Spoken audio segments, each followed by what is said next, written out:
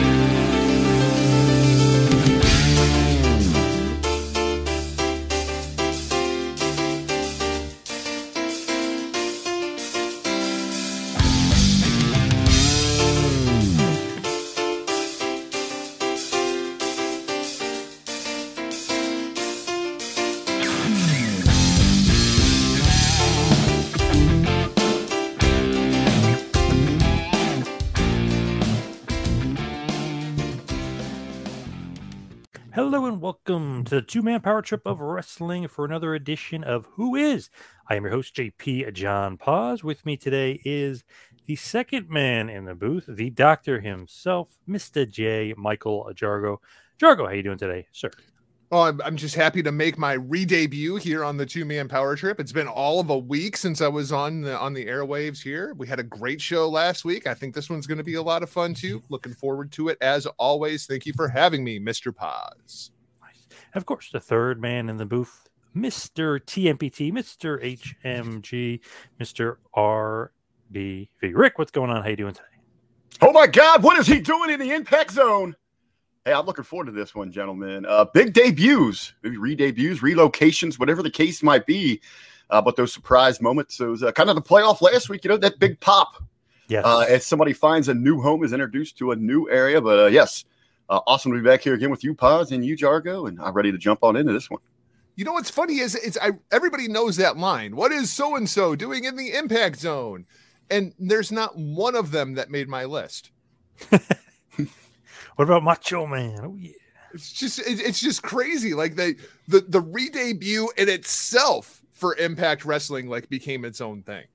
Is it become like before memes were a theme? It was just like the original meme of pro wrestling. Pretty much, yes.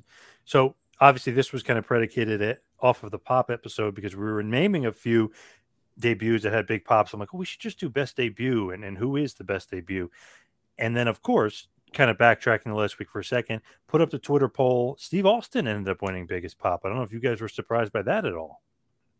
What really surprised me is who got last place of the four listed, and it was kind of overwhelmingly that they were trailing was the Road Warriors. But then I kind of, how we described it, maybe it was simply because their pops were so regular and so across the board. Which is insane. They normalized yeah. Gigantic pops, yeah. That was just a normal pop for them, as opposed to what we've seen from other individuals. So I'm going to give it to our listeners, to our crew that runs with us there. That's the reasoning. But I was a little shocked when I saw that right away. The only thing I'm going to say about the poll is the same thing I say about all the polls. Listen to the episode, then respond to the poll, so at least you know the parameters, right? Because right, if you're talking sustained pops, yeah, the Road Warriors would have won. But we're talking about a one-off pop. You got to listen to the shows. I lived through Hogan, Austin pops.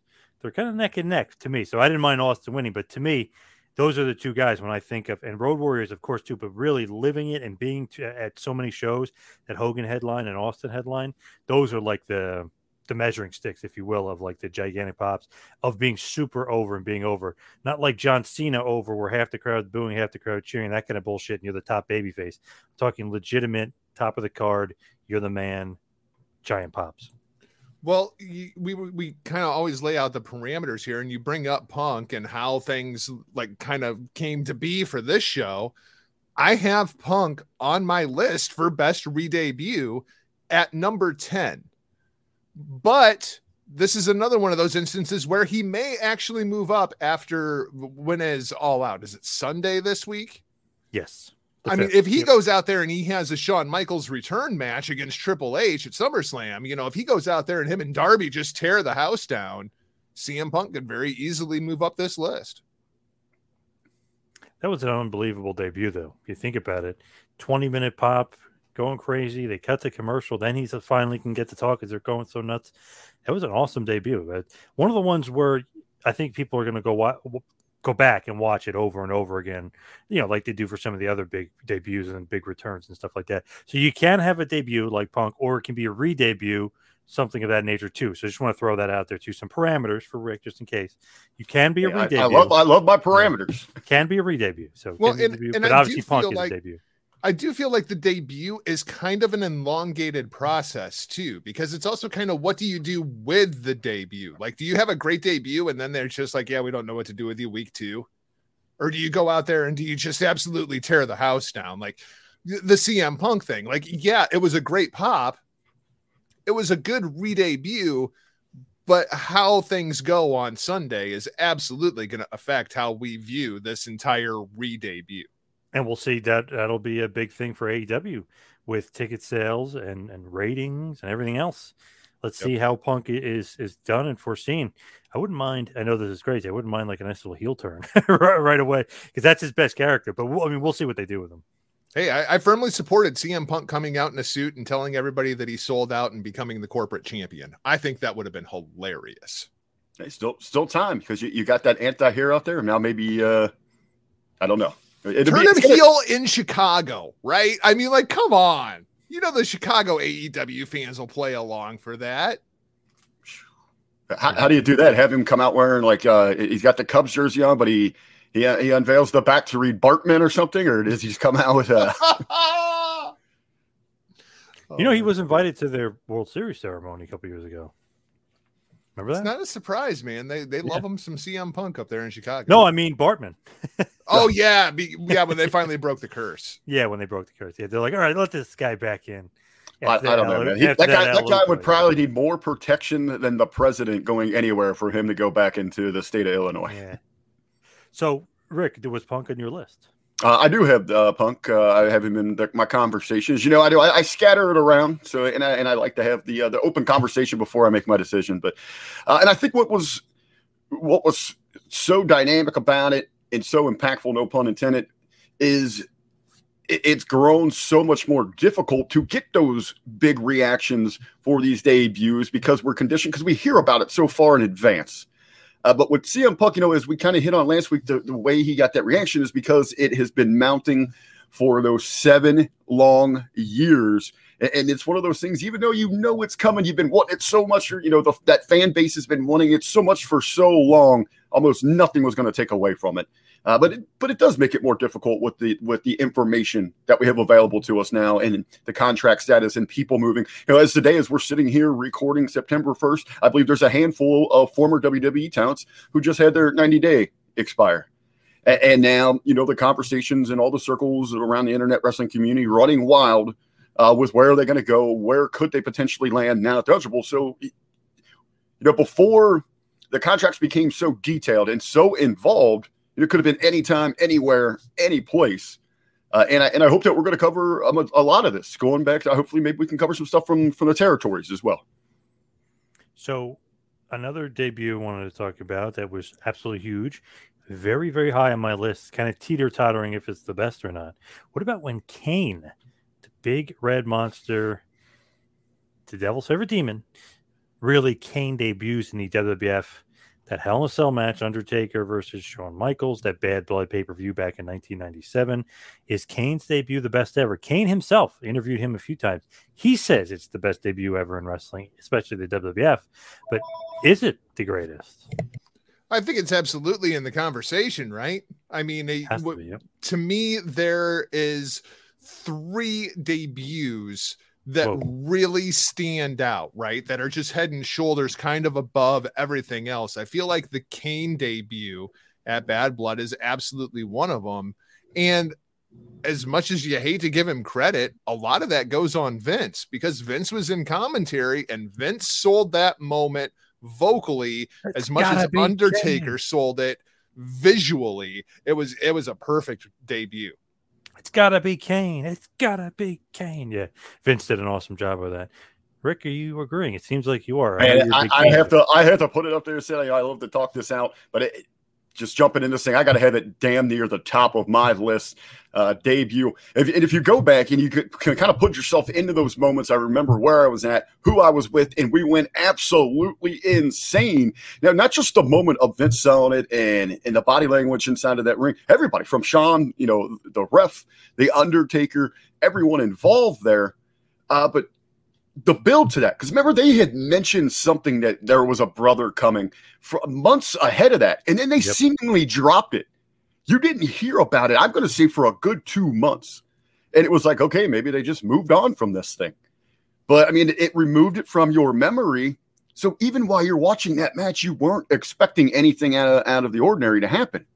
And then boom, and that music was so perfect, the entire stuff to come down and rip the cage off rip the door off of the cage, an absolute just behemoth of a monster, and go in there and decimate the Undertaker. It was a hell of a way to introduce yourself to the WWE fan base. And I think it was the first time we ever saw the Undertaker scared.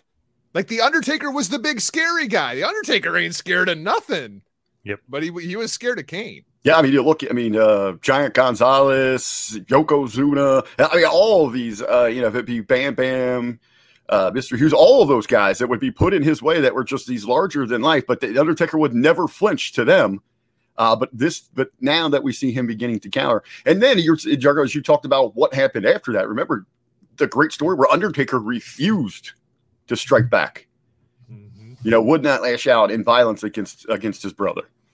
As I think about it, is like the Kane and Undertaker story, is that the best story that Vince McMahon has ever told? Like, longevity wise, like as far as long-term storytelling goes, the whole Brothers of Destruction thing, it's really hard to find something better than that. It's really up there. It's one of the best storylines ever, easily.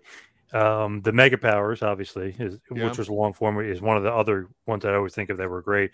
But even that, you're talking, a couple of years. Yeah. Here with Kane and Taker, I mean, you could really, you can draw parallels to those two for 15 years. Yeah. Yep, connected, and then once again they'll team and they'll feud and go back and forth. But it always drew for them, or it always was good money for them, top of the card.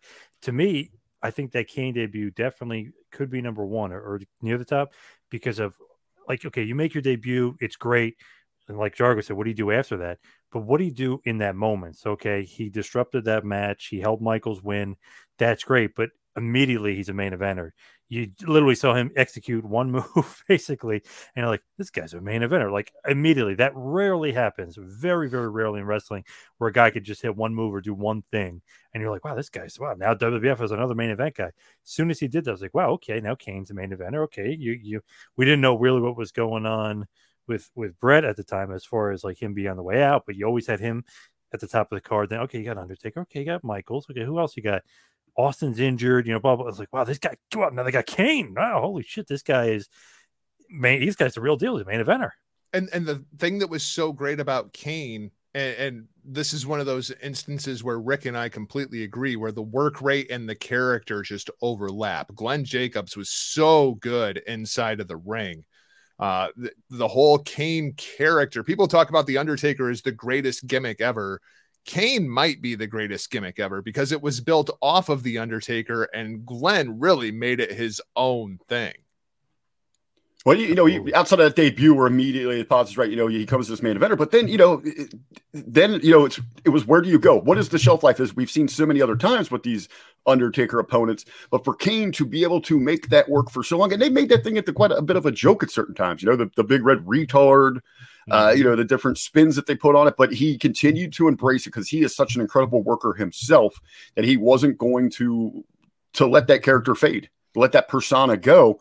And it absolutely, look at one of the all-time greats, especially for the big men. And much like Undertaker, he was not only a main eventer, he was somebody that you could have in the main event that he didn't need the title. He didn't even need to be in the title picture. You had another main event that didn't require the championship, which is invaluable to the company. So as far as some other debuts, immediately off the top of my head, I was thinking of some top ones. Kane and Punk were right there, very fresh in my mind. What about Chris Jericho's debut in the WWF? We talked about that last week with getting a gigantic pop. Not only is this an awesome debut, just for the fact that, wow, they got Jericho, you're thinking, okay, does the WWF audience know the WCW wrestlers? Do they know Jericho? Yes, they know the top guys. Do they understand and know the mid card and the upper mid card, which is where Jericho kind of squarely was? He couldn't break that glass ceiling in WCW, heads over to WWF. Oh, as soon as you see that name turn over and you see Jericho, all you hear is, rah! I mean, huge rush of the crowd. What an awesome debut. Not only is that part awesome, it could end there and be awesome. Then he comes out and cuts that awesome promo. First of all, he's interrupting The Rock. They do the Millennium Man clock thing, which is awesome because you're like, wait a second, if that's going down and The Rock is in the ring, no, it can't be. Like, it can't go off with The Rock getting a promo. It just felt so awesome and so different and so like anti-formulaic, where it's like, nope, Rock would cut a promo. Oh, and then he'd come out afterwards. No, it was perfect. And then The Rock with "Who the hell are you?" His facial expressions, he looked like he was about to cry. Him saying, like you mentioned, Jargo, him saying "Juventud," which is great, which was great and so random with The Rock. You could just tell, just awesome with those two guys kind of just going back and forth. Two of the best ever on the mic. I mean, there's no doubt about that. Just the dynamic of it was awesome. The pop was awesome. Jericho's promo is so good. One of the best debuts, if not the best. I've got it number one on my list. That debut, number one, I was a Jerichoholic, right? Like, I mean, Jericho was how WCW didn't see what everybody else saw in Chris Jericho still baffles me to this day. But you're absolutely right, Paz. And it very much like we were talking about with the Kane thing. Immediately he's established as a main eventer. You're interrupting The Rock. Like, you know, this is going to be a big deal. This is main event because Dwayne's on the screen. If you're going to inject somebody into that, you know, whoever that somebody is going to be a big deal. And then you're right. I mean, the moment was just perfect. The Millennium Clock, the hype that was building up to it. You do it in Chicago where you've already got a super hot crowd opposite of Dwayne. I mean, it's perfect. It's a fantastic debut. I wonder if, now in, retrospect, looking back at it now, absolutely brilliant move how you set everything up. What we know about the WWE and how things work behind the scenes, the big political, it's all a test. Can they make, break you? And I'm wondering here, in that real moment, is it, oh, this is an absolute home run? Or it is, we're going to roll the dice. Hey, what are we thinking? Anyone we put out there in The Rock's going to immediately go to the main event. They're going to be added to the stratosphere. Or is it, dude, you guys are taking a mid-carder from WCW and putting him out there against The Rock? This kid's going to fail. I mean, it could have been gone either way there. I mean, we could have been having a completely different conversation about Chris Jericho and his career, and it all hinged on that moment. And thankfully, it went the way it did. In a way it did, but if you really look at Jericho, when he first got to WWF, he really struggled. Like, that opening moment was fantastic, and it's like 3 months later, he's not even on the pay-per-view card. He got completely lost in the shuffle. He didn't know what he was doing. He didn't know how the WWF system worked, and then he just figured it out. He's talked about it. You've heard other people talk about it, but yeah, there was some resentment because you heard the likes of like a Triple H. Oh, he's here to save us from what? Why are we investing? Why is this guy getting this kind of momentum? And so I guess in certain cases there was some of that resentment there, and you've heard again regularly from people that have worked for both of those companies. One of the greatest listens to through interviews, Kevin Nash describing the differences in the companies and how different they are to work for. And it did take Jericho a little bit of time to kind of figure out those different styles. Now, Paz, Jericho is also one that we were talking before we went on air, and I told you I had a couple of guys on my list twice. Chris Jericho is on my list twice. November 5th, 2017. Oh, I had this as well. He was the one guy I had twice. Yep. When Jericho showed up on the Tron opposite of Kenny Omega, and the whole Painmaker persona, this final incarnation of Jericho working outside of WWE, which nobody thought was ever going to happen, let alone in New Japan against another guy from Winnipeg. I mean, it was just crazy, but the way that story came together, just that opening entrance video with, oh my God, that's Chris Jericho on New Japan Pro Wrestling, that it sent shockwaves throughout the pro wrestling world in 2017, which it just does not happen, but Jericho made it happen. I'm going to see, as we talked about where maybe in the West, with the promotions we're more familiar with, we have access to, it's a little more difficult, but I'm going to give this one as a benefit to the internet, to social media, because I'm sure there were some tremendous surprises, big debuts over in the East, of the likes of a Brock Lesnar, a Hulk Hogan over there, but we didn't really get to feel those or see those in those moments because we didn't have that connection through social media outlets. Now with someone like Chris Jericho, you're right, Jericho, it got the entire wrestling world buzzing, and it was OMG, Jericho is in New Japan. I think, that was really where he took himself into that next level of the true greats of Jericho's above it all. He goes where he wants, when he wants, and does however the hell he wants to do it. And that was a huge moment. I think that resurrected Jericho a little bit because he was definitely floundering. You could say, oh, he's a WWF guy, but man, and I didn't really care for that Owens storyline. I know so many people liked it. Vince actually at one point apparently told Owens and Jericho they were going to main event WrestleMania. You knew deep down, if you're a real fan, that's never in a million years ever gonna happen. I mean, that's just ridiculous. Vince might have said it, but there wasn't any conviction behind it. Yeah, that was like when he told Taz, "You're going to be feuding with the Undertaker." He's just like working these guys and telling them what they want to hear. Because of course, Taz wanted to work with the Undertaker. I mean, there's a million examples. Warlord and Hogan. Oh, you guys are going to have this big WrestleMania program. Yeah, you work some house shows, but you know what I mean? Like, that's a Vince thing. He just lies to everybody. There is another part of that. That could have been the main event of WrestleMania. If you remember, Kevin Owens was the Universal Champion at the time. It was going to be Chris Jericho versus Kevin Owens for the Universal title, and then freaking Goldberg had to come back. But I feel like that was always a plan. I don't think that Vince I'm with Paz. I think in his mind, he knew. Yeah, that was the best story inside of the WWE that year.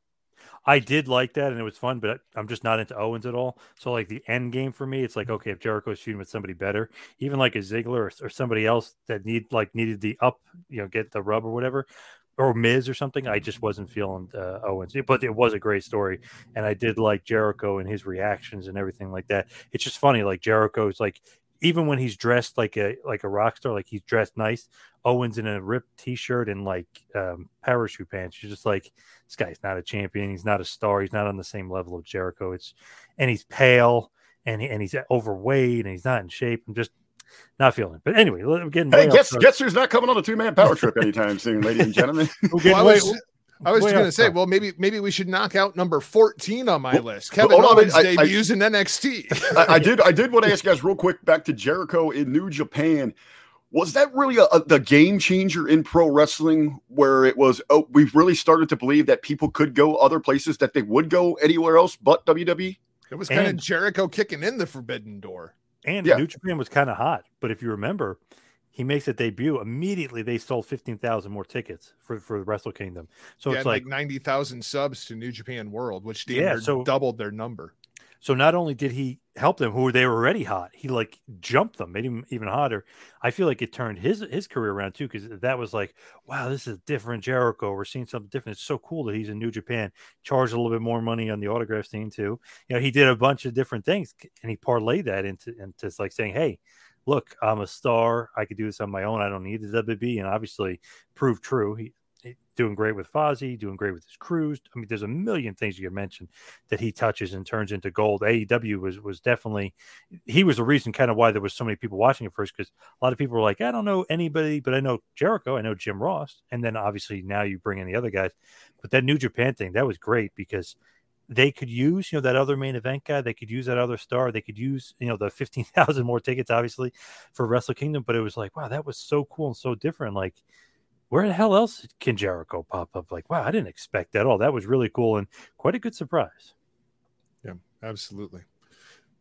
You could have kind of put his AEW debut on there too, even though AEW wasn't necessarily a thing yet. And that's the show Rick and I were at for All In when he showed up as Penta, when he unmasked, and we realized Chris Jericho was not only working for another promotion, Right. but it was in the United States. That was also a huge freaking deal. Big surprise. Did not see that one coming. So yeah, Kevin Owens, NXT, TakeOver, Our Evolution. How about that one, Paz? I thought that was a great debut. Didn't make my list. Sorry. Wow. Didn't make your list. Come on. So he beats CJ Parker earlier in the night, and that's actually one of the better matches of Juice Robinson's career. And then the real moment is at the end of the night after his boy Sami Zayn, his best friend, finally captures the NXT championship, and then Owens just destroys him. I thought that was a fantastic debut. And once again, you have a main event player. It was just this time it was inside of the world of NXT. That's when NXT really started picking up steam for me. I enjoyed it. I almost wonder if the match earlier tonight took away from that moment at the close, with the fireworks going off, those two, the fight forever continuing on there between those two. Absolutely. That was kind of the end of me for NXT, to be honest. That's when I started to get not into it anymore. I know they until Joe comes in and Nakamura and that stuff, but yeah, that kind of turned me off a little bit to it, to be honest. But for Kevin Owens, though, I think it was the bigger debut is when he showed up on the main roster with the NXT title, one after John Cena. Crazy that he beat him too. Hey, I mean, how much bigger do you get there? We're talking about going after. That was huge. Yeah, we're talking about going after the top dog. And that you're talking like a top 5 match from an athletic standpoint of John Cena's career. That's one of my favorite John Cena matches. All 3 of their matches were actually good. I mean, he could definitely, and I'm not an Owens fan at all, but he could have some good matches. I liked all 3 of those matches, and the crowd was really into it because they really thought, since Owens won the first one, like, wow, he's gonna beat Cena again and again. So that was a nice little change up for Cena, who Super Cena beat everybody. So nice change up for him.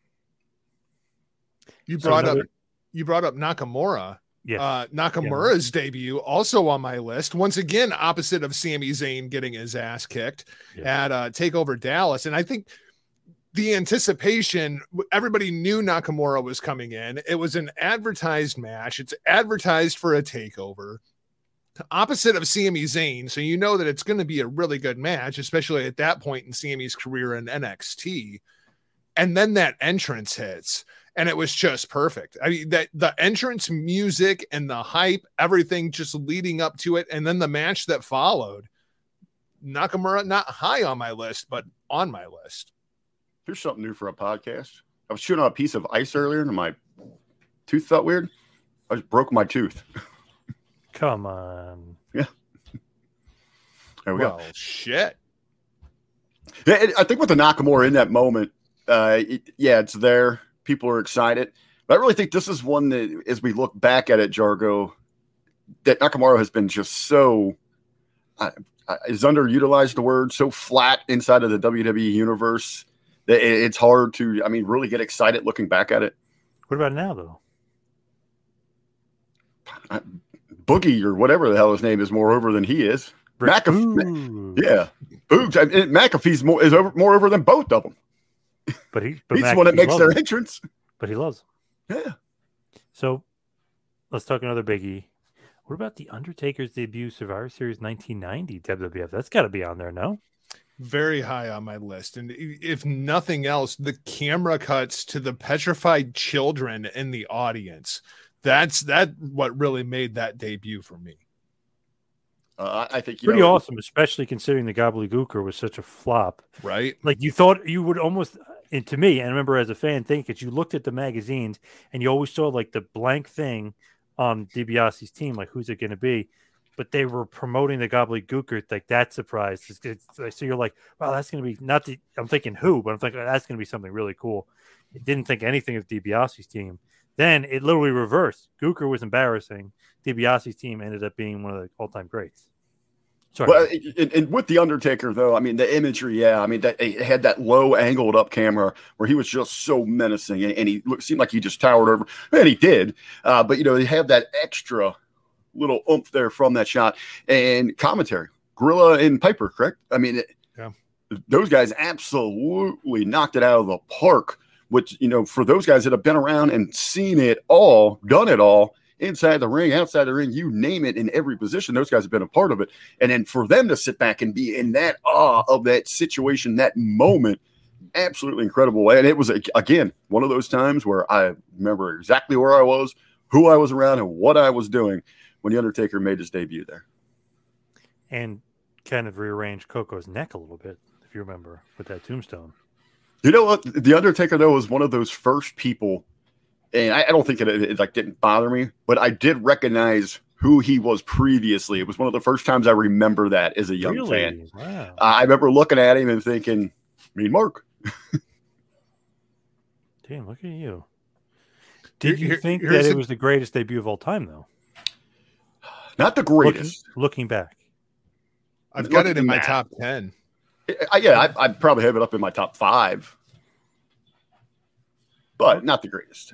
I still think, since we've already mentioned it here, I'm still going to give it to Little Brother. I think Kane's a little bit ahead. No, you're going to change your mind.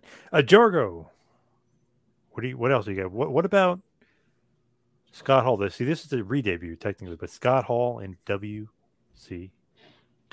Yeah, I got really Scott Hall, Kevin Nash, Hollywood Hogan. It was like 3 months worth of a debut, because really the Scott Hall debut, while epic in itself, was really the beginning of the NWO debut. It really, for me, that moment when Hogan is in the ring at Bash at the Beach and declares that the new world order, to me, that's a debut. That's a debut of a whole new act, the whole NWO. I mean, Hall, Nash, Hogan, all three of them, their individual debuts, fantastic. But the debut of the NWO act, I think, is absolutely towards the top of my list. I just kind of incorporate the whole package together. I see where you're going there. I had mine just listed as the moment with Hall where the big bang that actually, started that. It said the snowball going. But yeah, I mean, that's one of those moments.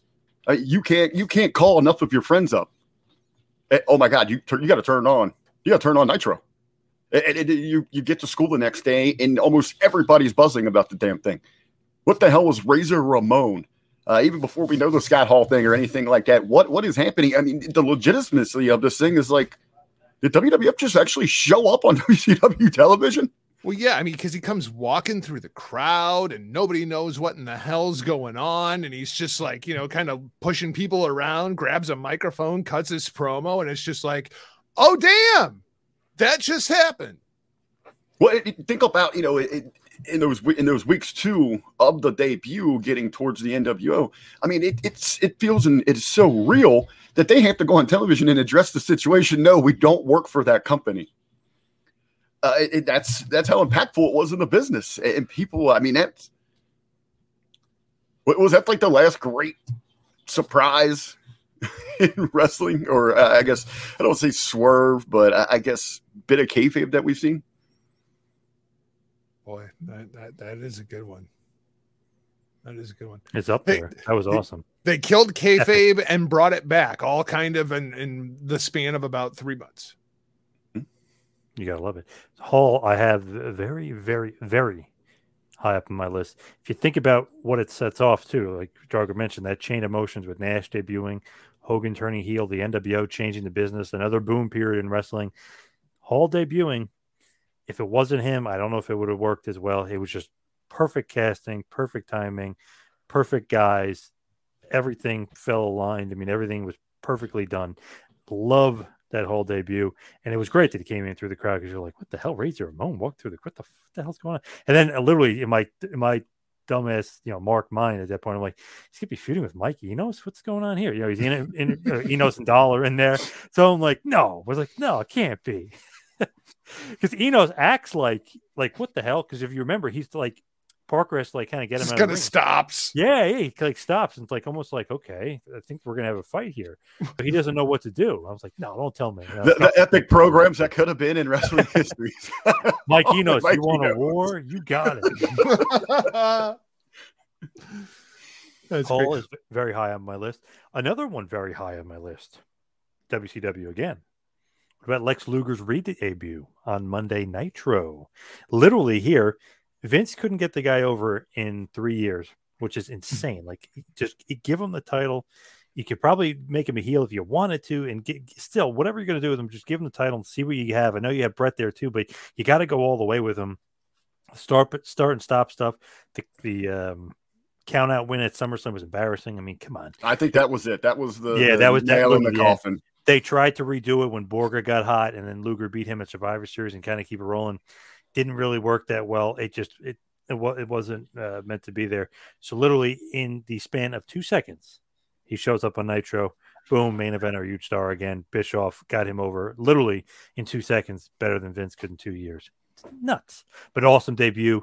And it also you lead to these great stories that you hear from a lot of the WWF guys backstage, Michael Hayes and Lawler and guys. They were saying like Vince was literally like, "What the hell is he doing there? How is Luger? Who's in charge of contracts around here?" So pretty funny that happened at that point.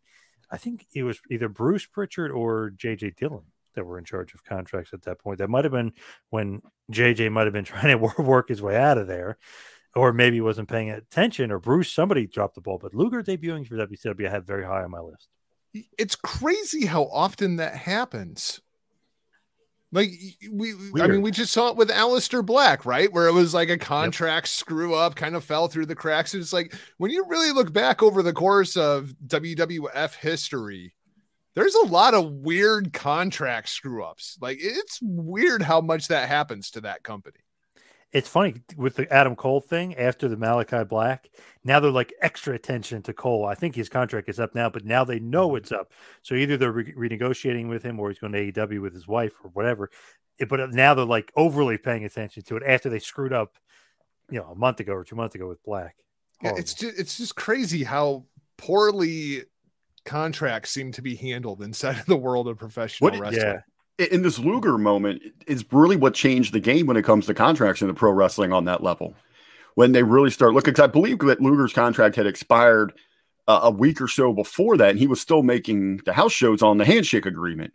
Yes. And they hadn't come up with anything. And then boom, wow, here he is in the Mall of America, the debut episode of Monday Nitro. Absolutely. It's funny, you talk about that disconnect because I had some buddies, man, they absolutely loved Luger inside of the WWF, but for whatever reason, for the mass appeal inside of sports entertainment, he just didn't have that connect. For whatever reason, it wasn't there, but the Narcissist Act, well, he comes in kind of flat because you got the whole debacle with the World Bodybuilding Federation, how he's going to be the ambassador for this thing. The Narcissist Act never really caught, fire. Although apparently that's really the way he was, apparently. Yeah. I mean, that was going to be the whole game plan. And I think even inside of that is because it was a contractual situation where he was unable to actually compete for the WWF, but he could go to the World Bodybuilding Federation. As long as the contract technically read he was under that umbrella, he was okay to appear on television because it was a co-promotion and all that. And then they transitioned to the Narcissist. Never really got any heat on himself there.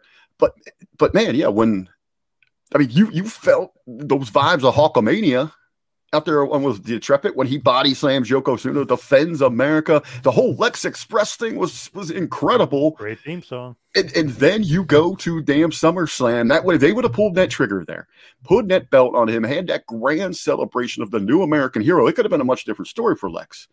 But you have the count out win. And then you've got the streamers and the fireworks and the celebration. It's like, come on, man. And I think everybody just saw through it at that point. And he was dead in the water. And he was probably counting the days to get the hell out of there. He probably seen it himself. And you bring up Nitro. I mean, that might actually be the right answer to this question. Best wrestling debut, Monday Nitro inside of the Mall of America. That really completely changed everything. I didn't even think about putting Nitro on my list, but I probably should have. There we go. I like it. You know what? That might shoot up to the top of the list. That's why we talk these things out, ladies and gentlemen. So another big time debut that I thought was great.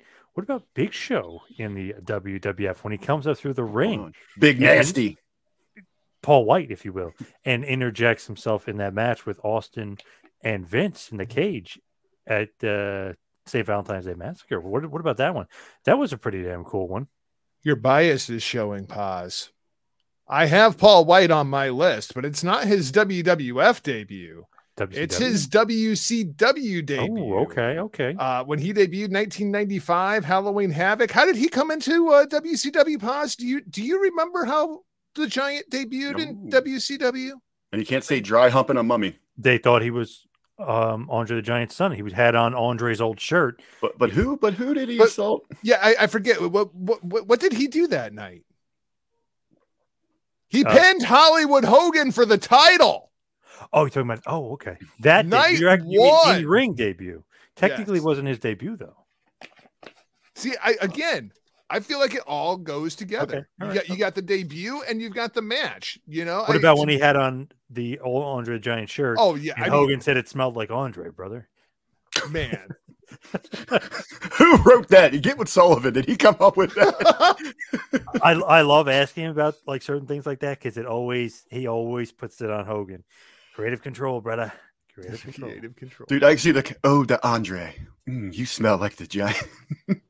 You want to smell like a Giant? I'm more of a WCW guy than WWF, to be honest. But I just love the fact that the Giant just debuted in WWF. It's like, okay, that's another game changer. Jericho's a big one too. But that was just like almost you could see the wheels falling off WCW. They're losing guys, but main event level guys that are younger. They're losing guys. How about Paul White's big debut this Sunday against QT Marshall for AEW? Who just got pinned by one of the Guns. In-ring debut. In-ring. This makes no sense. Horrible. What a waste of the Big Show. Why is this happening? It's awful. Wasting the Big Show. All right. Another good debut to me, just because it was shocking and crazy. Obviously, the internet was kind of all over it, even at this point, infancy of the internet. What about the Radicals jumping to the WWF? Benoit was the WCW World Heavyweight Champion. Him, Dean, Eddie, and Perry all jump. That was, to me, the nail in the coffin. I know WCW wasn't doing well at that point, but you lose those four guys who were going to be the pillars, I think, in the main eventers for them going forward, who were the mid-carders to upper mid-carders, like working their way up kind of thing. And they were so synonymous with WCW, and they were so synonymous with having good matches and having those crowds just fall in love with WCW, saying like, all right, but WCW has a great undercard. Well, when those guys go to WWF has a great everything. So, I mean, that was a killer. WCW still had some good talent, but that was a real nail in the coffin. And I think the biggest thing was what it symbolized inside of the pro wrestling world to the fans. Like, I think that kind of felt like the death blow to WCW. Like, regardless of who the talents were, just seeing a big group of talent like that all come in at the same time, it was just like, yeah, WCW is done.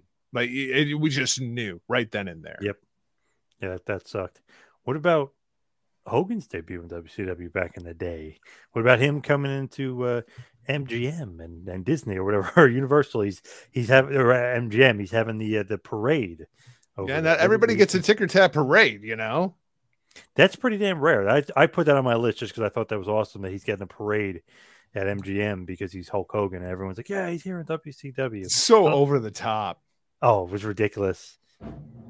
Sully hated it. Sullivan hated it. It comes across like a bad 70s B movie that's like, it's so campy. Well, if you're Sullivan, you're used to that Southern style, what, the NWA, the territories, what WCW stood for. And now immediately, because you've got Hulk Hogan, who happens to just be a short drive away, that's why he takes the damn deal for all this money. It comes in and immediately turns you into rock and wrestling sports entertainment. I imagine it was a complete shock for many of them, especially the people that are trying to keep, steer the ship. I have a Hogan debut, but not anything to do modern times. I want to go all the way back to, 84, when the Immortal, Hulk Hogan returns to the WWF, saving Bob Backlund. Yes, I like it. A little foreshadowing. Yeah, I like that. And what I particularly liked about this thing is, I don't know how it got lost. They could figure it out in 1984. They can't figure it out in 2021 about logic in their storytelling. How you have Backlund take the time to explain to the audience, because they're appreciating their audience's intelligence, to say, hey, we know the last time you saw him on our product, he was a bad guy, but he's gone and changed. Backlund's endorsing him. I personally have talked to him. He has come back. He is on the side of good. They take the time to explain something like that. Nowadays, they would pretend that no one in the world has heard of Hulk Hogan, who even though he's been in their own company, that he's been in Rocky movies, that he was on top of the world in the AWA. But now that they take the time to explain it there, and that crowd loved it. I mean, it was got a tremendous ovation. He's coming right back into the top, and they're, as you said, they're setting him up to become immediately the top guy. Never bought it. Bobby Heenan was right. Yep. So that Hogan one is great in WWF because, I mean, talking about setting off an era, boom, does he set off a gigantic era, the Hogan era, if you will, which will be discussed in detail in further episodes on the TMPT feed as we go into the Hogan era. Going to be a new show. Pay attention to that. But with Hogan WWF, I mean, that's awesome. That was a great re-debut, if you will, because obviously he was there before, even though Vince Sr. was kind of in command then, but he was there before. So think about Hogan. We mentioned him a few times. What about his good old buddy, Eric Bischoff, when he debuts in the WWF? Did that make your list? I didn't put it on my list because it's Bischoff. Because I was shocked. Well, I say that because I was thinking more about in-ring talent. Gotcha. But Bischoff, when he showed up inside of the WWF, I mean, that's one that nobody saw that coming. I mean, it was just, that was like a kick in the balls. Whether you were a WWF fan and now you had to deal with Eric Bischoff on your programming, or if you were a WCW fan and now Eric Bischoff had jumped ship, like no matter who you were, that was a real kick in the balls. It was so well done. It was great. It was this is attributed a year late, but it was great. Attributed to also, man, that damn entrance music is some of the best in all the history of professional wrestling. It's just so smug and arrogant, so conceited and cocky, just like the persona itself that is Eric Bischoff, and it just fits perfect. And it's, I guarantee you, gentlemen, anyone listening to us, that song's going to be stuck in your head for days to come now. Dick. I love that song. What about Taz? His WWF debut. I was there for it live at the Garden Royal Rumble. That was intense. That was awesome. Royal they didn't Rumble really 2000. follow up with it anything very well. But the Royal Rumble 2000, Taz's debut. What do you think about that? Is that up there? It's absolutely up there. Of course, I was a pretty big Taz fan to begin with, and to see him on that stage in New York, to get that kind of pop, the CM Punk pop, as we want to call it now, right? Mm-hmm. That hometown pop. Unfortunately, that was kind of the beginning and the end of Taz's WWF run. Yep. Man, just think if they would have went with him then. If they would have actually gotten behind Taz could have been a huge star. And Taz was one of those guys I know in the stature, but he made you believe. He felt legit. And, I use it with our guys that are heavyweights, but they might not, they're 6 foot, 6'1", and I describe them as, you ain't got to be the biggest guy. So you still sell yourself as that badass. You're a powder keg, dude. You're ready to explode, and it is going to leave a crater like you would not believe. That was Taz. And you absolutely believe that Taz could have gone in there and hung with any of those big dudes because he was just so vicious. I mean, he was short, but I still say he was probably 240, though. He was like, he was jacked. Wide. Right. Yeah, he's wide, boy. Yeah. But as that powder keg, I mean, that explosion with those suplexes, he wasn't out there trying to do anything else. He was a fighter, and you believe that. You absolutely believed it. And it's a shame. I know there was at some point there was like some injuries that caught up with him, but hey, hat tip to Taz, though, instead of just, kind of packing his bags and going home, he transitions into a great color role and had, maybe not in ring, but had a great run with the company. And still today is, one of the more respected names in the business on his opinions and everything like that. And he made himself stay relevant inside of professional wrestling. I got one for you, Pius. I know what it is. Speaking of Taz, how about one that he was on the other side of the ring for? October 5th, 1993, the debut of Sabu in ECW. He comes out in the full-on mask and on the gurney and 911 wheeling him out, man. And then you saw Sabu wrestle, and it was like, oh my Christ, what is wrong with this guy? That it set off ECW for years to come. I feel like there's a bunch of cool ECW debuts, right? Just like randomly, like when Hall shows up, or Sid, or Jerry Lawler. I've got my personal favorite comes from ECW, and that is the birth of the term "smark." The smart marks, when Brian Pillman shows up and just lights up the ECW audience, man. That is absolutely incredible. Anyone that hasn't seen that, Pillman debuting in ECW, you got Joey Styles, and I mean, he's threatening everybody. I think at one point he's threatening to shoot people. Franchise comes out to try to run him out. I mean, it was absolutely intense. Have you ever they really thought he was going to piss in the ring? Remember when he unzipped his fly or whatever? They thought he was going to really do it. He's nuts.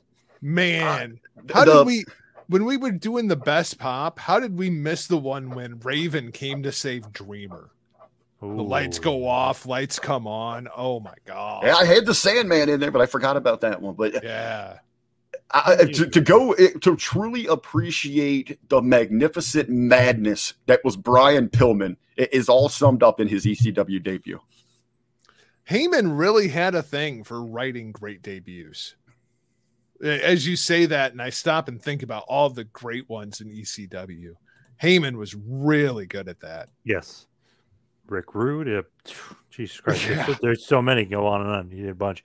What about AJ Styles and WWF at the Royal Rumble? Did that make the list? AJ Styles, he is one guy that made my list twice. This is the lower one of the two. The 2016 Royal Rumble, when he debuted, nobody saw it coming, right? Like we were all kind of, yep. We just assumed that AJ didn't think they would sign him. Yep. No. Or he go to NXT. Yeah, and exactly. If he did, he's going to NXT, and like nobody really thought about it. And then you hear this crazy music that you're not familiar with, and out walks AJ Styles, and then it was like, oh my God, are people actually going to know who he is? And the place popped like crazy. He goes out there number 2 in the Rumble. I still think they should have just had him run it. I agree. That was kind of weird. He just got thrown out like just unceremoniously out of nowhere. Playing into that pop to it too. You got to have Reigns throw him out too. Pop, playing into that pop in that moment, and especially at this point, we're so conditioned that you have to go through NXT, and by circumstance that they need him there.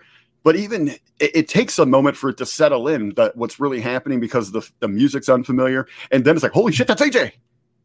Again, a moment you remember where you were, who you were with, what the environment was, and I think what helped that situation is because we hadn't had anything like that in so long in pro wrestling. Right. Very true. Very true. How about April 6, 2014, when AJ Styles debuts for New Japan Pro Wrestling, takes over the Bullet Club, lays out Kazuchika Okada, night 1, challenges Okada for the belt. That, to me, number 1, it was awesome. Right? Like it just the whole visual of it, AJ joining the Bullet Club. It's really cool if you've never seen it. But the chain of events that starts after AJ Styles debuts for New Japan Pro Wrestling, and how that would shape the professional wrestling landscape for the next 7 years, has been incredible. Like hindsight 2020, that debut really set off this entire kind of chain of events, with New Japan getting really, really hot in the United States. AJ was kind of the beginning of that. He really did set it off. He was the guy. And people always talk about Bullet Club and that shirt. When he joined and they started, really selling those shirts, it's because of him. And that era of the Bullet Club, that was the best. The Finn Balor Bullet Club's not that popular. Kenny Omega won and was like, kind of floundered a bit. That era with him was the best. No doubt about it. You come in and take out Okada night 1. The company has big expectations for you. And it was a shocker he won the title, and it was funny. It's like, wow, I wonder how he'll be in this role as this kind of like badass, cocky heel, a little bit different than what he has played in years. And then he's going to be a leader on top of it. Let's see. And he was awesome. He knocked it out of the park. Unbelievable run there. A completely different world and role, as you said, Pops, for AJ, and killed it. What about Sting in the WWF? Does he make that list? I guess so. You know, they ruined it though. Yeah. I think I just have such a bitter taste in my mouth that I can't even look back on that bitchin' debut fondly. I think, where we're looking at Punk, where it's 7 years, you're wanting it. This is a case where it was the same situation with Sting for a given amount of time, but that shelf life expired. And then even in the waiting, it came too late. It was cool. It was a very cool moment. Yeah, how did he not face the Undertaker? Jesus yeah, Christ. I just missed opportunities there.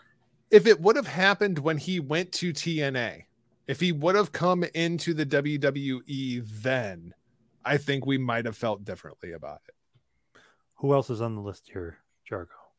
I've got a couple other ones on my list. Finn Balor, the 2016, when he made his debut on Monday Night Raw, night one, he comes in, wins a 4-way, defeats Rusev, Cesaro, and Kevin Owens. And then later on in the show, in the main event, he pins Roman Reigns clean in the middle of the ring. I thought that was an incredible debut. Of course, he goes on to SummerSlam and wins the Universal Championship, and then he's gone for a year because, he ends up getting hurt. But as far as the debut goes, they were full in on Finn Balor. I've got him on my list. Kazuchika Okada, January 4th, 2012, defeats Yoshihashi when he makes his re-debut for New Japan Pro Wrestling, comes out at the end of the night, challenges Hiroshi Tanahashi to a title, and New Japan is off and running for the next decade of their booking. Got that one on the list. Shields, Survivor Series 2012. Got that one on my list. Of course, we would come out with 3 main eventers after the Shields debut. Probably the craziest one that I have on my list that we haven't talked about. We should have talked about this one with the Gobbledygooker, because this is what we all expected from the Gobbledygooker, right? Do you remember way back WCW Worldwide, August 24th, when Sting got a present? And popping up out of the box, Abdullah the Butcher. I was terrified of Abdullah the Butcher. He might be the first pro wrestler that I was ever like, I ain't messing with that guy. I don't know. The box, the present, that works. Could you see someone like Abdullah coming out of a big egg? I don't know. But it's like, that's what we were expecting. Like, we thought it was going to be something really, really cool with the Gobbledygooker. And instead we got the Gobbledygooker. WCW does it. You get Abdullah the freaking Butcher. I got a few here. This debut was so intense that someone lost their job. The Nexus. Yeah, I do have the Nexus on my list as well. There's still one big one that I'm surprised that we haven't talked about. I was going to say here, I've got Ruthless Aggression, John Cena debut. Ruthless Aggression, like, how is that not a top 5 debut? And you look at what that started. June 27th, 2002. Paz is probably wanting us not to mention that because, arguably Cena goes on and becomes the biggest star ever in the business over his boy Hogan. But yeah, it all starts there. I've got Ruthless Aggression and the whole setup to that too. You talk about going out there with one of the top stars. Kurt Angle plays in perfectly to set this thing up. Here comes the young upstart. Cena's out there. He's hungry for it. And, from what we know, that was Cena. When he was going to OVW, they had called and said, hey, we're going to help you guys get assistance with apartments and cars and all this. And he's already did all that. He was ready to go. He was hungry for it. This is what he wanted. When he got his feet in OVW, it was off and running. And this was the debut on the grander scale to the universe. Well, and very similar, not quite all the pizzazz, not quite all the memorable moments. But, when you saw John Cena in that ring with Kurt Angle, you knew John Cena was going to be a player. Right, going forward. March 18th, 2002, Brock Lesnar debuts. And literally the second you saw Brock Lesnar, you were like, oh, this freaking guy's going to be big. He walks out and they immediately dub him the next big thing. Yeah. Months later, he's the king of the ring and he's beating The Rock. Yeah. What about The Rock in the WWF Survivor Series? Another show I was at, Survivor Series 96. What about Rocky? You know, there's a lot of things that The Rock can take credit for over the course of his pro wrestling career. The greatest pro wrestling debut? Not one of them. That's right up there with his movie debuts. What about he's be bragging about Tooth Fairy? What about something me and Kevin Sullivan just talked about? What about the Ultimate Warrior's debut in WCW? I feel like that's kind of like the Sting WWE thing. The only thing that I said was such a success about it was crazy. The rating that night when WWF was basically with the Highway to Hell, Steve Austin era, they're dominating. The rating flips 4.9 for WCW, 4.2 for Raw. So Warrior destroyed Austin like for a few weeks. It's like shocking that you would be like, wow, Warrior, forget about it. Bigger draw than Austin, like TV rating wise. Nostalgia, man. Nostalgia. I remember at that time. I was going to say people wanted that nostalgia. Yep. But it quickly faded. I remember watching it at that time. You know, it was a week or so in, and you're like, just say this just isn't the Warrior. What about my favorite debut, or really re-debut? But technically, I guess NWA doesn't count. But favorite debut, Roddy Piper, Havoc '96 with Hogan. I love that promo. Is so good. I just love that, especially because you think the pay-per-view's over. You hear the bagpipes. You see him come down and he goes, so you're bored, are you? It's so good. I've been going back and watching some of his work at that time in that program, just going and watching his interviews, his mic work. You just forget it, and you maybe just take for granted how damn good he was, man. He goes out there and he absolutely owns it no matter who he's in there with. Yeah, very much agreed. I've got anything else. I've got one more for you, Paz, that I know that you are a big fan of, and you're going to kick yourself for not having them on the list. Takeover Brooklyn 3, 2017, Adam Cole, baby. Oh.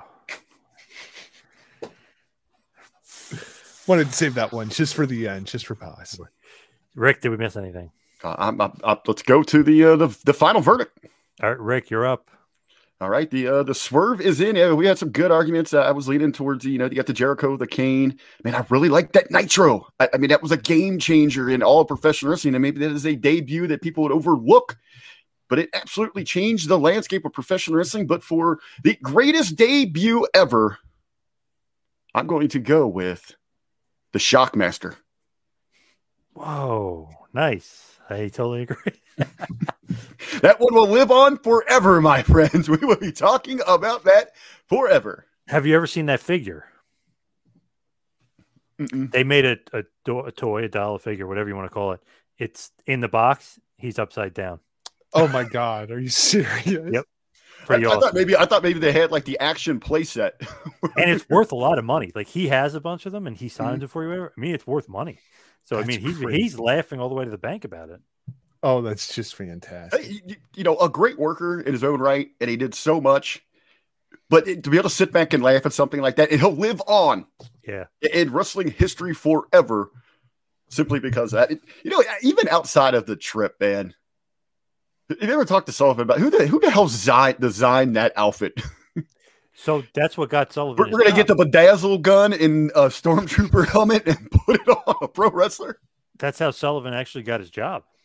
Literally the day after, Bischoff called him and said, listen, I need you to come in. You need to take over. Oh, that's great. Who had it before that? Ole Anderson. Okay, you know what? That seems like an Ole move. So, Jargo, who's the best debut? Man, I'm really, really torn on this one between Kane and Jericho at 1 and 2. Yep. But I'm going to go Jericho 1, Kane 2. That was me too. And I was thinking Hall and I was thinking Undertaker. I mean, they're definitely up there.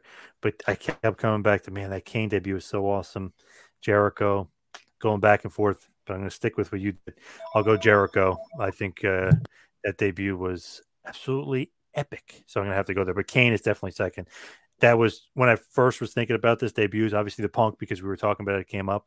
But Kane and Jericho were like the first few that I thought of. So Jericho looks like he's going to win this one. I don't know if he'll win it on Twitter, but let's see, here between us. He wins this week as far as the best debut back in 1999, the summer of 99, the summer of Jericho, the Millennium Man debuted. Why? You better put Shockmaster on that poll. Oh, he'll be on there. Can Punk elevate himself up this pole if him and Darby go out there and just tear the house down on Sunday night? Sure. Here's a quick one here as everybody's looking forward to AEW getting geared up for the big Labor Day weekend. How big will the Daniel Bryan debut if we get a Daniel Bryan or Bryan Danielson? 2 questions. How big will that debut be? And what is the over-under on poor JR not knowing the name? Who debuts first? Oh, boy. Bryan Danielson or Adam Cole? I would probably throw Cole out there because I think it would be more shocking if he debuted first. I would put Cole out there first, too. I would save Bryan for New York. Yeah, me too. And I don't know why. I was just reading a report, the same report from the guys that were saying that Punk was debuting. So, I mean, the guy obviously has some inside information, but he was saying Danielson is debuting after the main event on All Out, I guess, to confront Kenny Omega after he beats Christian. But I don't even know if that's going to be the main event. I would put Punk on last. There's no way I would put anything on after Punk and Darby. And I wouldn't. This is one of those exceptions to the rule. Yeah, and I wouldn't put Punk or have Danielson debut on Punk's card either. That means it's almost too big and it's too Punk-centric to do that. Unless he's taken out Punk. Right, which would be insane. Yep. So that would be a hell of a way to go off the air.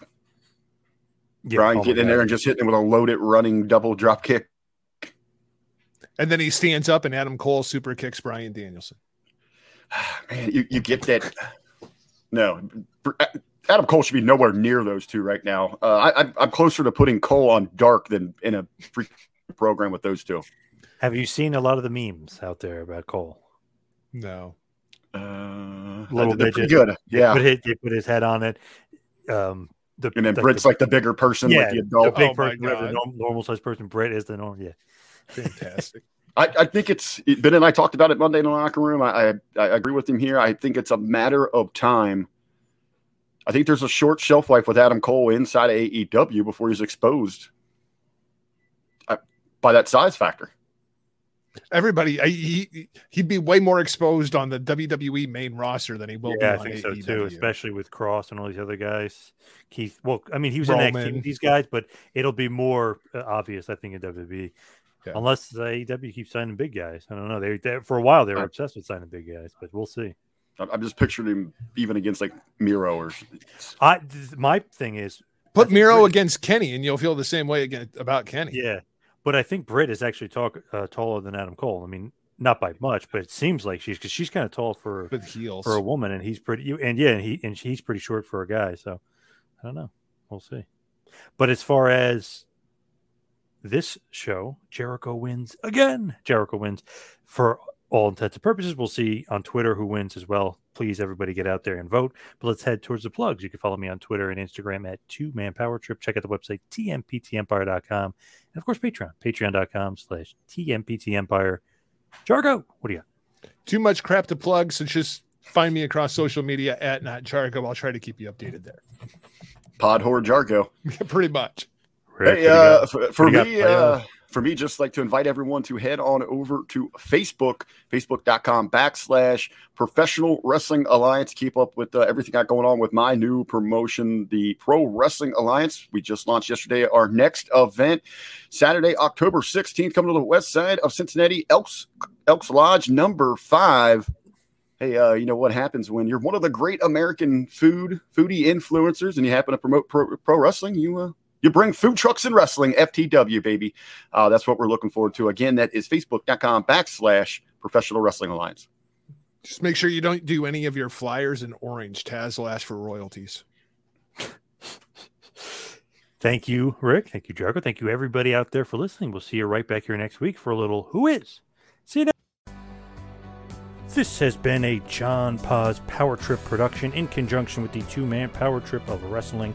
You could follow us on Instagram and Twitter at 2-Man Power Trip. You could check us out on Facebook.